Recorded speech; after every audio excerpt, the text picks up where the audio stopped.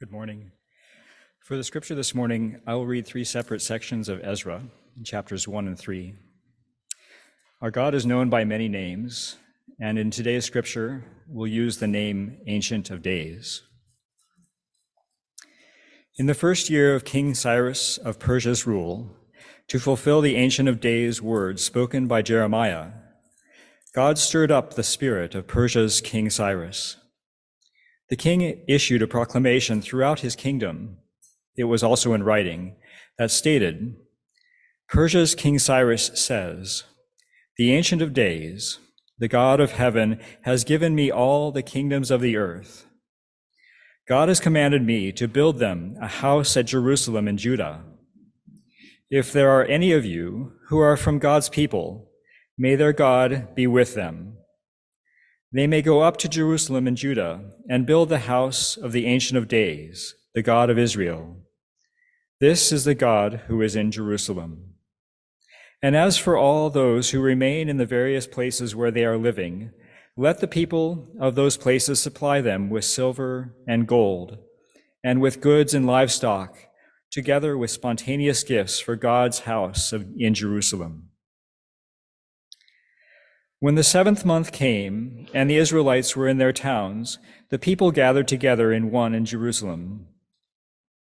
Then Jeshua, Josedek's son, along with his fellow priests, and Zerubbabel, Shealtiel's son, along with his kin, started to rebuild the altar of Israel's God, so that they may offer entirely burned offerings upon it, as prescribed in the instruction form from Moses, the man of God.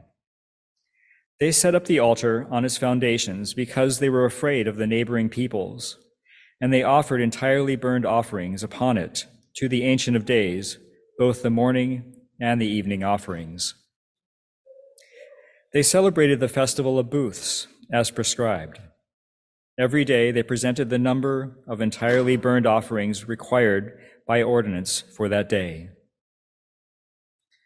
When the builders laid the foundation of the Ancient of Days temple, the priests clothed in their vests and carrying their trumpets, and the Levites, the sons of Asaph with cymbals, arose to praise the Ancient of Days according to the directions of Israel's King David. They praised and gave thanks to the Ancient of Days, singing responsively, God is good, their graciousness for Israel lasts forever. All of the people shouted with praise to the Ancient of Days because the foundation of God's house had been laid.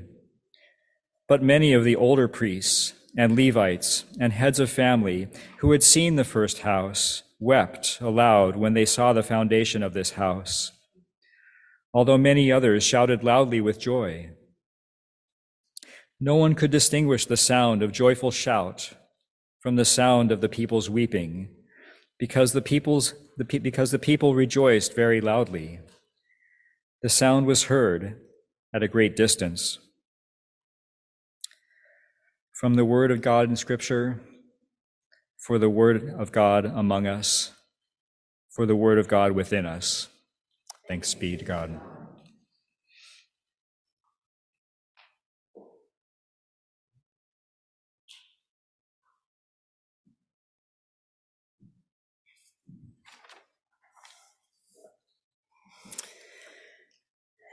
This is our last Sunday in the Hebrew Bible, in the narrative lectionary. So we're heading towards the Gospels next week, and we'll be in the Gospels then for a really long time, through most of the rest of the year.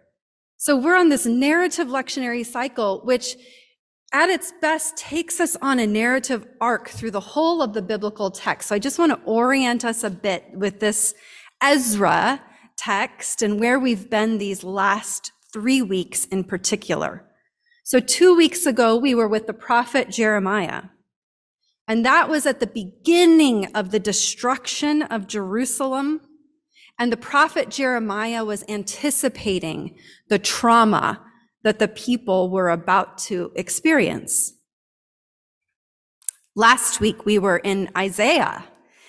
And Isaiah wrote those familiar words that we heard Simon read for us, and we sang together, "Comfort, comfort my people."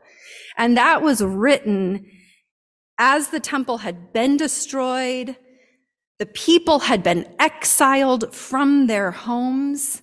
So Isaiah was writing those words of comfort from the heart of that traumatic experience and anticipating the possibility of renewal in the future. And now here we are in Ezra.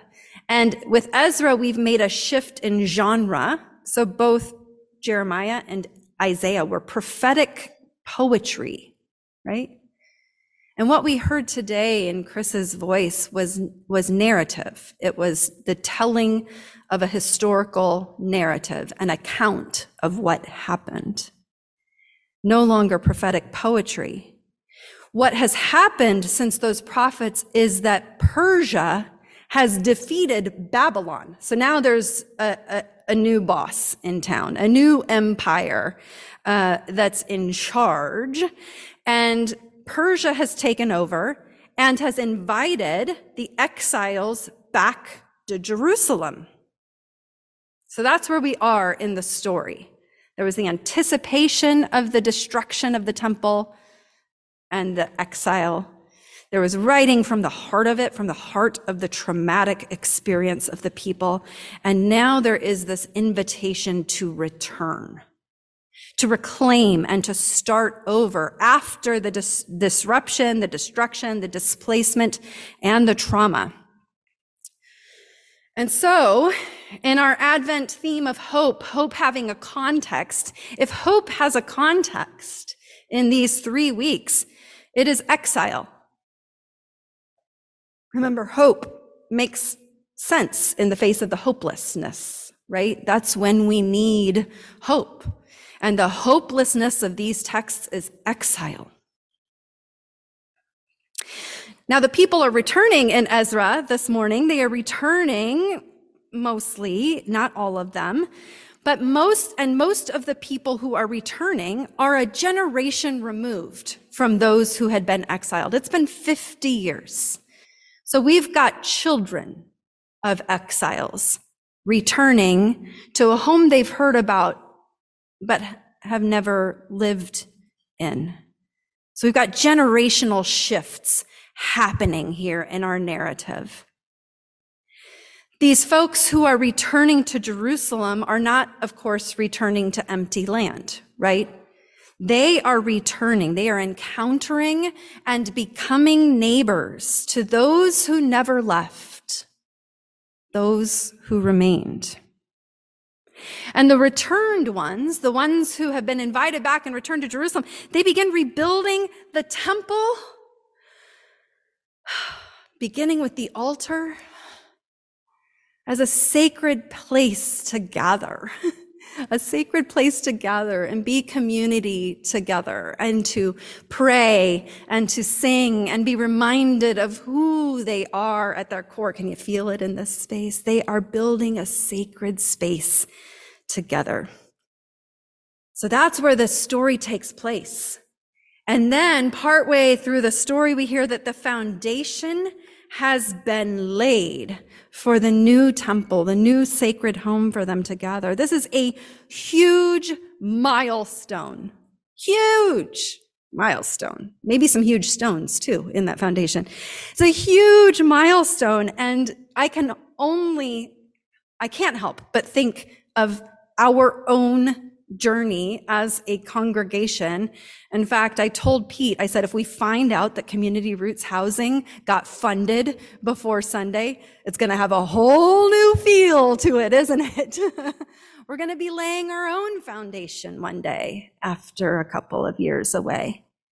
And this week, Al Terry, who's our architect, gathered with the team and presented a new floor plan. He continues to listen to us and kind of tweak here and there. And so we've got a pretty decent floor plan that's going to get sent for numbers, which we'll eventually have to, it's all the business of our life together. But he mentioned something in the midst of our meeting, and he said, I think that Walsh Construction is the sort of construction firm that, when construction is in the midst of happening, if you wanted to have some gatherings in your unfinished space, They would have to be there, of course, but you could come. And I could imagine this. I can imagine this text even more fully as we imagine something under construction, something we are building for ourselves, a place to gather, to sing together, to pray together, to worship together, to remember who we are. That's what's happening in this text. So, because of this huge milestone, they're gathering because the foundations have been laid. They worship and they pull out all the stops. The priests have on their vestments. There are trumpets. There are cymbals. There is praise. There is song. There is rejoicing. They give thanks to God, the Ancient of Days, by singing responsively, God is good. God's graciousness for Israel lasts forever. A refrain that they use in good times and in bad. A refrain they return to over and over again, not unlike some of our own refrains. God is good. God's graciousness to God's beloveds and all of God's creation lasts forever. We proclaim it when we feel it, and we proclaim it when we don't. We proclaim it when it's happening all around us. We proclaim it when it's not, and we need it. It's a refrain that we say over and over and over again. And all of the people, Ezra says, shouted with praise to God because the foundations of the house of the temple had been laid. But many of the older priests and Levites and heads of families who had seen the first temple, who knew intimately that first sacred place that was destroyed, many of them wept aloud when they saw the foundation. Although many others shouted with joy. Can you imagine that in our gatherings, perhaps? A weeping aloud of what has been, and a joy for what is becoming.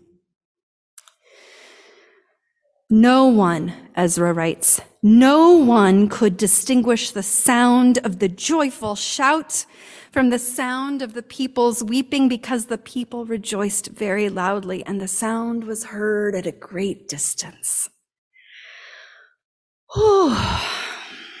As one of my favorite biblical commentators has said, this is a tender and complicated moment for the people. A tender and complicated moment. And everyone can feel all the things. I think of how often we create ritual moments like this right now. We are in a ritual moment, church. And I might tell you, oh, here we are, we're having a joyous celebration. And you might be like, oh yeah, nice. I'm not really feeling joyous. Some of you might be like, oh yeah, great, I'm feeling joyous. Well, I'm not going to tell you how to feel. But we create these gatherings where then we come with all that we've got happening. We've got all this happening, and we can feel all those things and hold all those things in our own tender and complicated moments, allowing the one next to you to be where they are as you sit where you are. When I think about our church community as we continue to find our way emerging from COVID lockdown years, and who we are in the room has changed. Some folks haven't really come back, and we wonder, are they, or have they gone? It's a complicated and tender moment in our community's life as well. I think of our own building project. We're about to head into our wilderness years. If we get that announcement any day now, we could be heading into our last year in this space and deciding what are the sacred things that we want to sort of collect and gather and keep and find another space to be, and then return, lay those foundations and gather. And so there is sometimes a looking back at what was, like what used to be, and feeling a sense of sorrow as a community. And there is also sometimes a looking ahead, a looking forward to what is becoming and what could be, and experiencing great joy and anticipation at the possibilities. And both of those are embraced in this text, and both can be embraced in one community. I think of how often we do this. Christmas and Advent and the mess and mix of this time is one obvious time, right? This is a really tough time of year for a lot of folks. And it's a really joyous time of year and time of connection and good song and good food. And all of that just is. It just is. And it's held together. I think of when we dedicate babies, which is like the most joyous time in a person's life. And it can be tough for folks who maybe chose not to have children or long to have children, but never found them, so like we create these ritual moments where joy and sorrow are just hanging out together all of the time. And certainly in this gathering, in any gathering, I know some pieces of some of your stories. And so I know some of what's in this room. And many of you know some of what's in this room. And none of us know all of it. And it's part of why we come here, so that we can bring the whole of who we are and sit next to the whole of who someone else is and trust somehow that God's Spirit has got us. God's Spirit is still somehow weaving us together as a single community that holds all of these things together. Not only in our gatherings are joy and sorrow both present, but in our bodies. It takes me back to that quote or poem from Mary Oliver that I first encountered when I was leaving Chicago and preparing to come join you. And I was announcing to the congregation that I was departing, and it was a whole thing. I gave these words to Melanie and Jonathan as they were departing, and then to Amy as she was departing. But Mary Oliver, who writes, "We shake with joy, we shake with grief. What a time these two have, housed as they are in the same body." Oh, indeed, isn't that so often? Some of us are better at compartmentalizing. I heard one of you reflecting on that this week about how terrible you are at compartmentalizing. Some of us compartmentalize well, some of us not so well. Some of us do it well at some times and not so well at other times, but most of the time we're just kind of holding the mess of it, the joy and the sorrow. And so in this text, in this story, we see young and old. We see generational shifts. We see joyous and sorrowful. We see them coming together in community and in worship together. And that's what I long for all of us. Really spontaneously, I'm going to invite Pete, he doesn't know I'm going to do this, to join me with his worship leader notes. Because as you introduced us to the theme in your introductory remarks, I was like, oh, that's a better sermon than I wrote. So I want Pete to have the final. Would you join me? Seriously. I know. This makes him deeply uncomfortable. But I believe in him. I also know him. He's got it. Do you know the part that I'm talking about? Yes. Uh-huh. Would you just. Go back to it. Yeah. Please do. I think we need to hear it again. I would like to hear it again. Okay.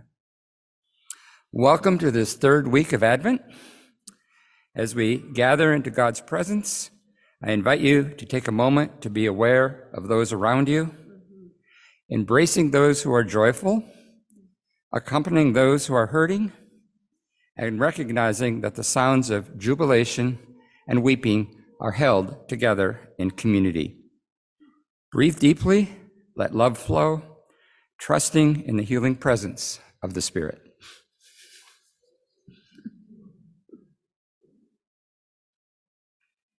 And all God's people together said, Amen.